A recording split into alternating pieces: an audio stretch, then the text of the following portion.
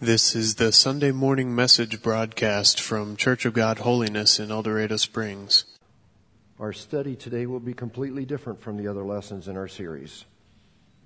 And I had indicated last week that this would probably be concluded, but I think you will understand why we probably need another week after our lesson today. I think you'll understand that. And let me just kind of tell you up front, this lesson will be extremely boring. And I know I just violated the most important rule of public speaking. It's like hearing people get up and say, well, I'm not much of a public speaker, you'll just have to bear with me. Don't ever say that, okay? We'll figure that out soon enough. You don't have to tell us. But I'm essentially doing that because today there will be no funny stories, no personal illustrations. The entertainment value will be absolutely zero. So this lesson will be boring in that sense unless God quickens the word to our hearts.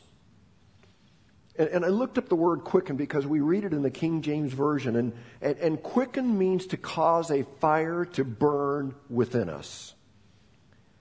And I've been praying that God's word today would be quickened in our hearts. Let's just bow our heads. Father, we really need you. And I just felt like that I should kind of cut out most of the nonsense that I might try to add today and just stick with your word. And Father, I just pray that your word would be powerful. Lord, minimize the distractions.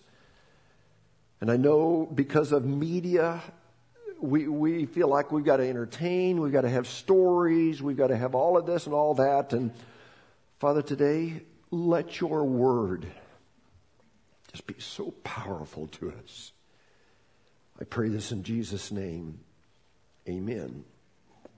Here's what we want to do today with God's help. We want to take the last few hours of Jesus' life and try to splice together the crucifixion chronicles from the books of Mark, Luke, John. They provide some unique details.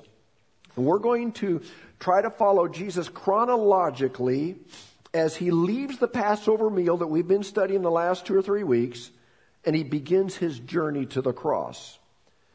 Now, I realize today's lesson is one that we typically hear around Easter, but I really think we need to hear it year-round. Last week, when we were gathered together, we found Jesus in the city of Jerusalem. He had just celebrated the Passover meal with his disciples, and what a night it was. Jesus started out by taking a basin of water and a towel and washing the disciples' feet. And then Jesus changed the meaning of Passover, saying that now the bread and the cup would be in remembrance of him instead of in remembrance of the Israelites leaving Egypt. And then last week we studied that epic announcement where he said, I'm going to give you a new command. And instead of the loophole society based on rules, Jesus was now saying that the way we treat each other would not be based on rules. Rather, it would be based on loving each other just as Jesus loved them.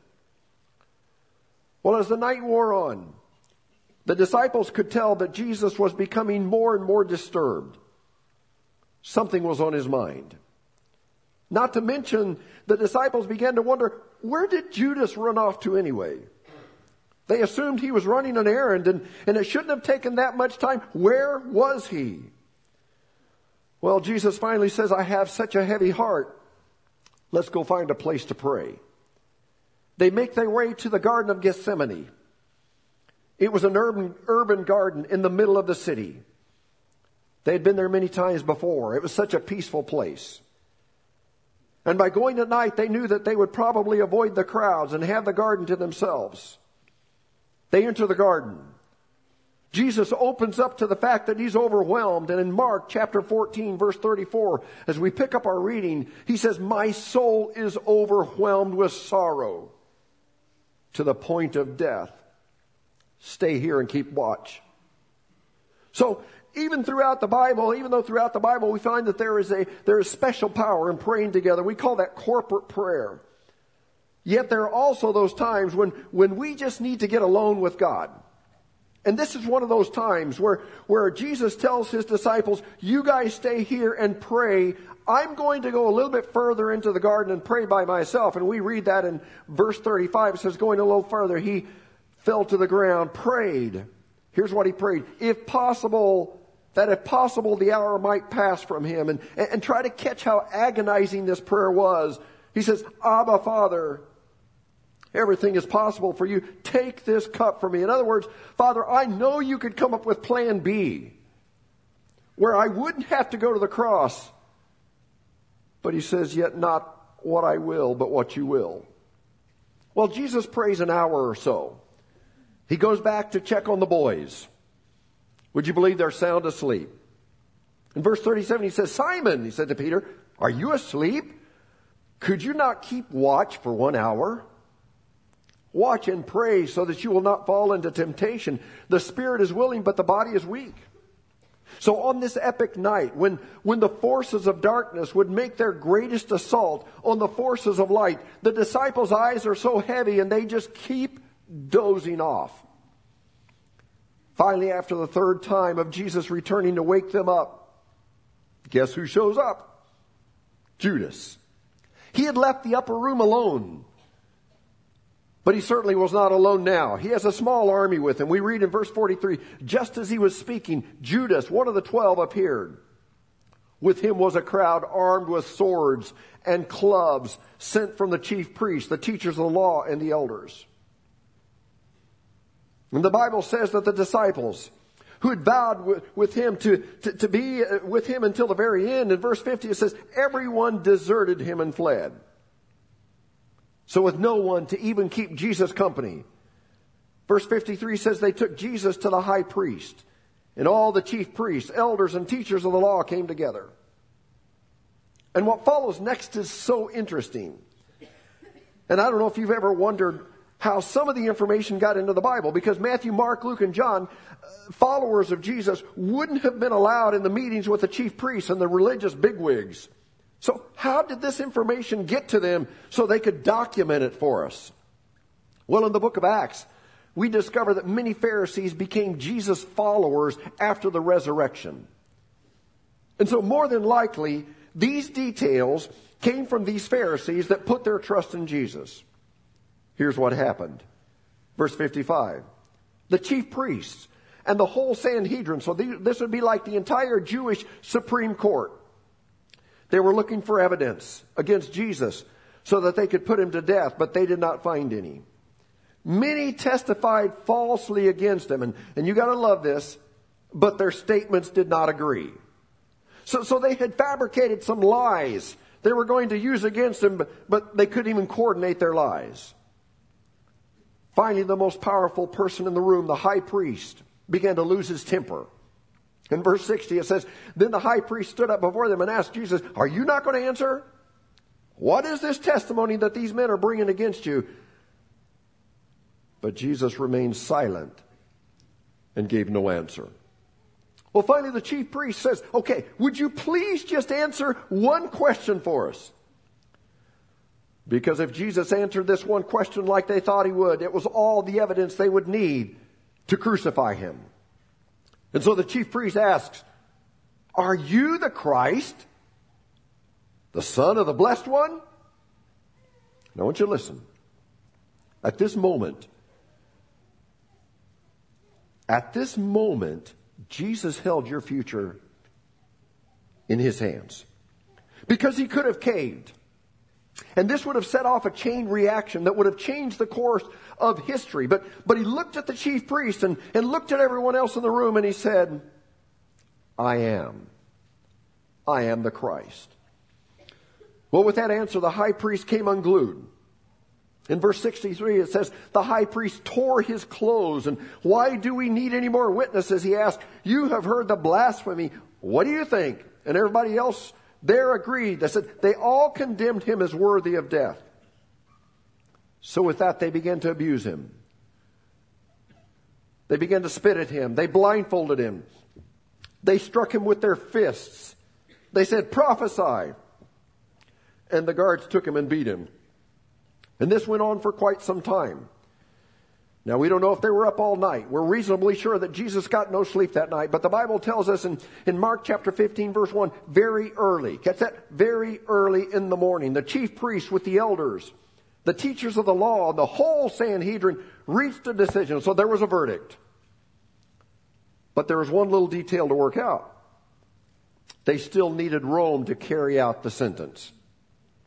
And so they came up with a plan to convince Pilate to execute Jesus that very day before the Passover, so the city would settle down, so the followers of Jesus would give up on their messianic aspirations and things would get back to normal. So it says they bound Jesus, led him away, handed him over to Pilate. Now Pilate was the governor of Judea, where the city of Jerusalem was. And we know from history that Pilate could not stand the Jews. In fact, he didn't even like going to the city of Jerusalem. He lived in a palace on the coast, and he only came to Jerusalem during festival days in order to keep peace. His favorite pastime was antagonizing the Jewish leaders, reminding them that they were subjects of Rome, and he reveled in their groveling. So early in the morning, the Jewish religious leaders led Jesus to Pilate. Now, to avoid ceremonial uncleanness, the Pharisees, the religious leaders, this is interesting, they could walk up to the door of Herod's palace, but their laws said that if they so much as stepped foot across the threshold of the door, because Pilate was a Gentile, they would have to go through a series of elaborate cleansings all over again, and they wouldn't be able to partake of Passover. So, do you see the hypocrisy here? That they wouldn't cross the threshold of a door to keep religious rules, but they're about to insist that an innocent man be put to death. Well, they get Jesus to Pilate, and jumping to John's gospel for a few additional details. In John chapter 18, verse 29, Pilate came out to them and asked, "What charges are you bringing against this man?" And here was their prepared statement to Pilate. "If he were not a criminal," they replied, "we would not have handed him over to you." Here's the Cedar County translation. Let's not get bogged down in details. Pilate, we don't bother you very much. You know that, and you know we wouldn't bring him here on the eve of the Passover, which is our biggest festival of the year, if this were not important. So let's not get bogged down in little details and minutia. We just need a favor from you. Well, Pilate loved it whenever the Jewish leaders needed a favor. So he sarcastically said, "Well, take him yourself and judge him by your own law." Well, since they were under Roman rule, they were not allowed to do this, and they knew it, and Pilate knew it, and what Pilate was doing, he was just kind of sticking the knife in and twisting it a little bit, and so the Jews probably cringed when they answered back in verse 31, "But we have no right to execute anyone." Aha! That was music to Pilate's ears. Pilate loved jabbing them. And he was probably like, "Oh, that's right. You don't have the power to impose your own laws. Oh, what a pity. I forgot." Well, then Pilate did something else to irritate them. He went back into his palace knowing that they wouldn't follow. They didn't want to become unclean. So Pilate had his guards bring Jesus in, and this probably caused the leaders to go crazy because they were afraid that if Pilate had some one-on-one time with Jesus, that Jesus might sway him. I mean, Jesus had ways of swaying the crowd, and he had won a nation over to himself. And there was no telling what some one-on-one time with Jesus would do to Pilate. Pilate begins to interrogate him, and he goes to the heart of the matter, and he asks him in verse 33, "Are you the king of the Jews?" And Jesus said, "Is that your own idea? Or did others talk to you about me?" Well, Pilate is already on edge, and he's cranky, and he says in verse 35, "Am I a Jew? It was your people, your chief priests, who handed you over to me. What is it you've done?" In other words, why are we here anyway? You're a bother to me. This is early morning. You're interrupting my coffee time. I made up that part. What have you done that has caused your own people to interrupt my peaceful morning? And Jesus said, "My kingdom is not of this world. If it were, my servants would fight to prevent my arrest by the Jews. But now my kingdom is from another place. So Pilate, if my kingdom were like yours, here's what I would do. I would out-Rome Rome. Yeah, I would use force and I would use my power. I would perform some miracles to get my way. But Pilate, my kingdom is nothing like your kingdom. Pilate says, you are a king then. But there was no evidence that Jesus had committed a crime. And that's what Pilate was concerned about. And so as we jump to Luke's gospel, we see that Pilate goes back out to the crowd. In Luke chapter 23, verse 4, then Pilate announced to the chief priests and the crowd, I find no basis for a charge against this man.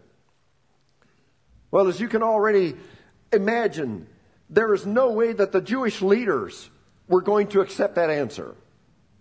So in verse 5, they insisted.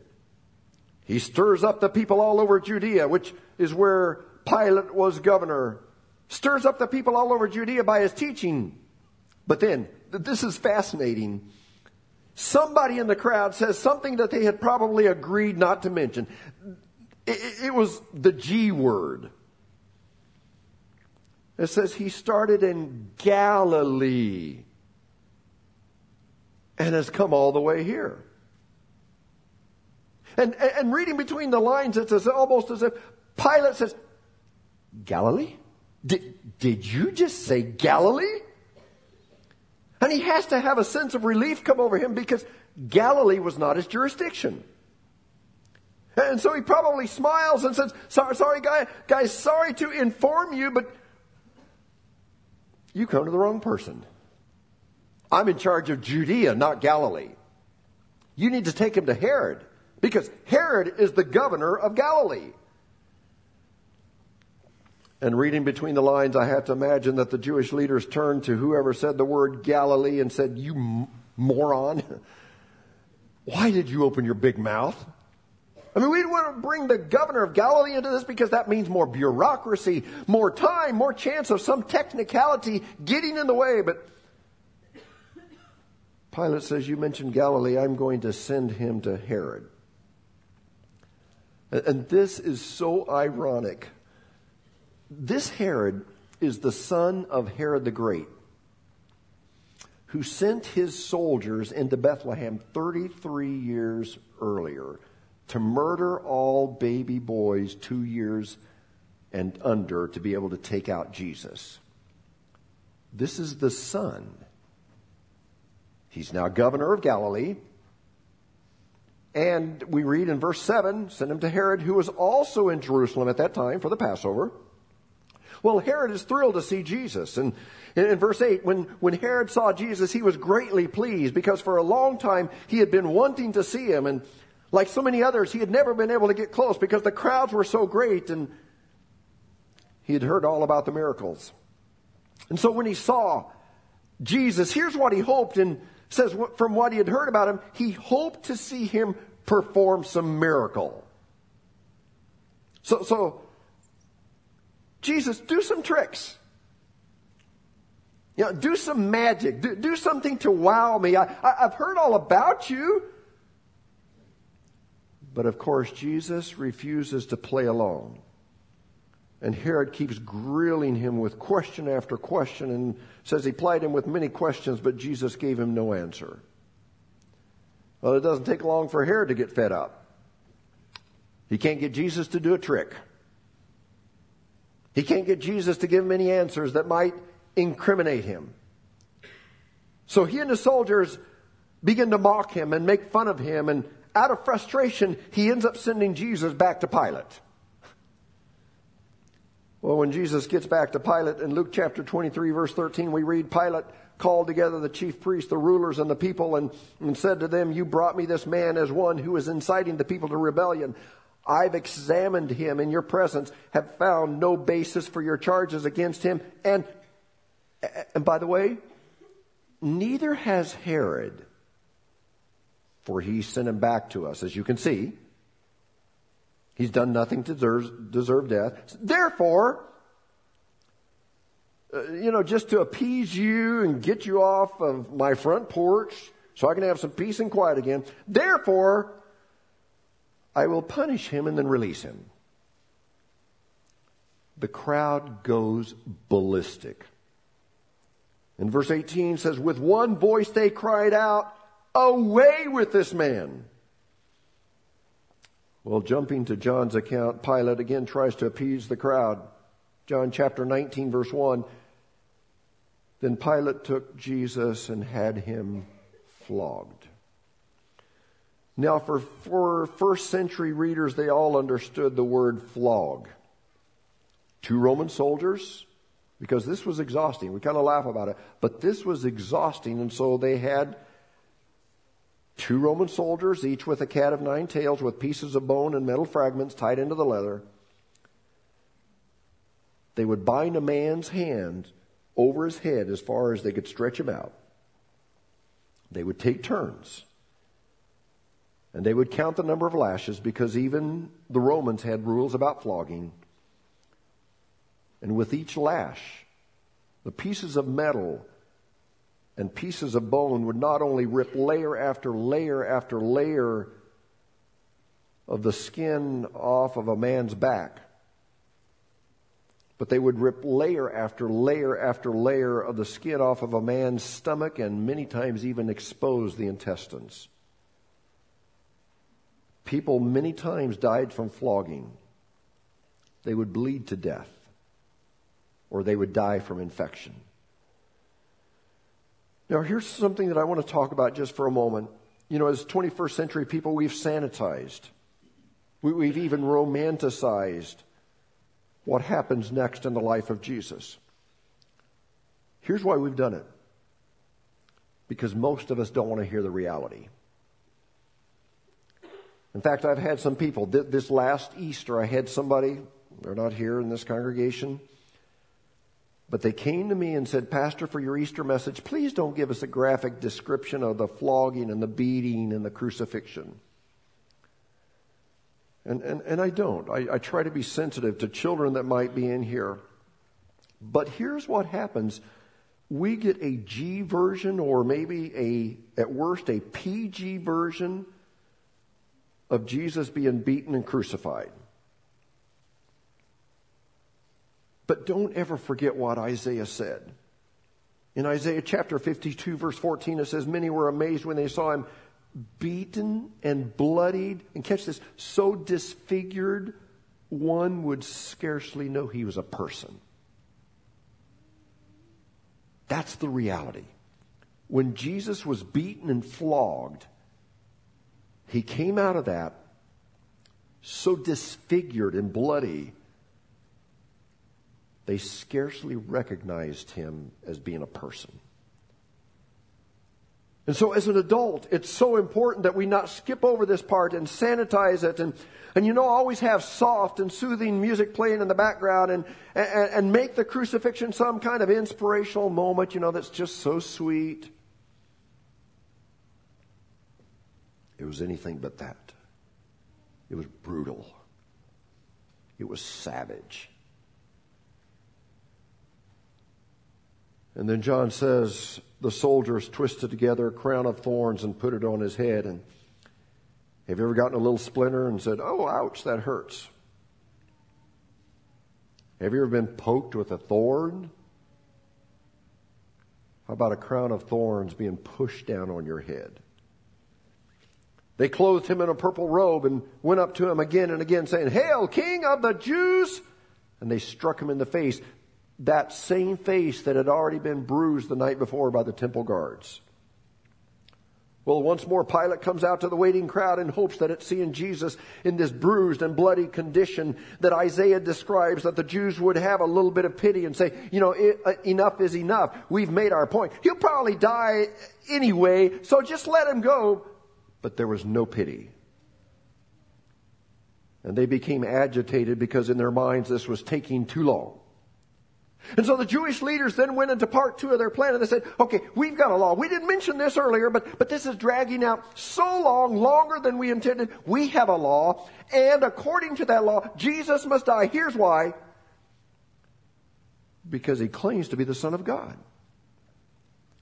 Now, when Pilate heard this, the Bible says In John chapter 19, verse 8, when Pilate heard this, he was even more afraid, and he went back inside the palace. Why? Why was he afraid? Because claiming to be the Son of God crossed over from it just simply being a Jewish thing, and now it became a Roman thing. For someone to claim to be the Son of God was threatening to the entire empire. And so Pilate knew that he now needed to do something. He goes back inside. His guards take Jesus in there. Pilate decides to question Jesus one more time. Jesus still won't answer. And I don't want you to miss the details here. In John chapter 19, verse 10. Do you refuse to speak to me? Pilate said. You know, see, that this is typically when men broke and began to beg, not for their life, because it was too late. They had already been condemned to die, but they began to beg. They fell to their knees, and they begged for a quick death, because crucifixion was anything but a quick death. But Jesus doesn't do that. Pilate becomes so exasperated. He says to Jesus, "Don't you realize I have power to either free you or to crucify you?" To which Jesus could have said, "Well, Pilate, why are you so afraid then?" But Jesus answered, "You would have no power over me if it were not given to you from above." Now, Pilate was a soldier. He had seen men die in battle. He had seen men die a fast death. He had seen men die a slow death. He'd seen men scream and curse and beg and plead.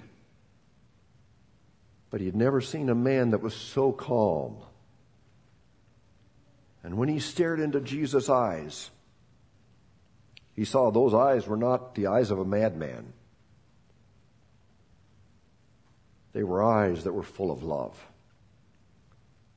Verse 12, from then on, Pilate tried to set Jesus free, but the Jews kept shouting, "If you let this man go, you're no friend of Caesar. Anyone who claims to be a king opposes Caesar." And at this point, Pilate knew they had him. He had been outmaneuvered. They had called him out publicly, and Pilate knew that Emperor Tiberius had eyes and spies everywhere in the empire. But he still tried one more time to put it back on the Jews. And verse 14 said it was the day of preparation of Passover week, about the 6th hour. "Here is your king," Pilate said to the Jews. But they shouted, "Take him away! Take him away! Crucify him!" "Shall I crucify your king?" Pilate asked. And to me, this is so interesting. Before the chief priest could stop himself, he shouts something that at any other time would have been considered blasphemy. I mean, for a Jew, let alone the chief priest, to say this was the worst thing you could ever say. But here's what he says. "We have no king but Caesar." That was blasphemy. Finally, Pilate handed him over to them to be crucified. Well, back to Mark's account, Pilate's soldiers took charge of Jesus. And as you read this account in all 4 Gospels, there's so much detail. It's almost moment by moment. It's hour by hour. It's conversation by conversation. It's line by line. But all of a sudden, I mean, there's a lot of detail, but when we get to this part of the account, the detail stops. Because what comes next required no explanation. And in Mark chapter 15, verse 24, it says, "And they crucified him." Invented by Greeks, perfected by Romans, crucifixion could take a man days to die, depending on how well the Romans did their job. And again, the goal of crucifixion was not a quick death. The goal was a slow, prolonged, painful death. In fact, this is something I learned this week in my studies, but crucifixion was so gruesome that the church leaders later on banned it from any depiction in art until the 4th century, when Constantine became emperor and banned crucifixion as a method of execution. So in other words, it was just so gruesome, they said, you're not allowed to have anything in art that would depict the crucifixion because it's so gruesome. C.S. Lewis wrote this. He said, "The crucifixion did not become a frequent motif of Christian art until the generations which had actually seen real crucifixions were all dead." Because you see, the cross, crucifixion was nothing glamorous. To put a cross on a necklace and wear it around their neck like we do today, or to put a cross in their homes, was absolutely unthinkable. They would walk through our churches, they would walk through our homes and say, "What are you thinking?" Because the cross, the crucifixion, was not sanitized like it is today. So Jesus was crucified, and our Savior displayed on a criminal's cross, and darkness rejoiced as though heaven had lost. That evening, Jesus was put in Joseph of Arimathea's tomb. They made the tomb secure by putting a seal on the stone, posting a guard. And that night, everyone slept well. Caiaphas, the high priest, slept well, knowing that once again he had outmaneuvered Pilate. He had leveraged his power to get Rome to do his dirty work. And now he could get back to business as usual in the temple without this pesky, bothersome rabbi named Jesus. Pilate slept well. This rabbi had also messed up his life the last few hours, and so he was now dead. And Passover was just about over, and soon the city would empty of all of these foreigners, and he could go back home to the coast where he could once again enjoy life with his family. Herod slept well, still chuckling that he had passed Jesus off to Pilate and made Pilate do his dirty work as well. In Rome, Emperor Tiberius slept well, oblivious to the fact that he had no idea any of these events ever transpired. All was as it always had been. All was as it always would be, because everybody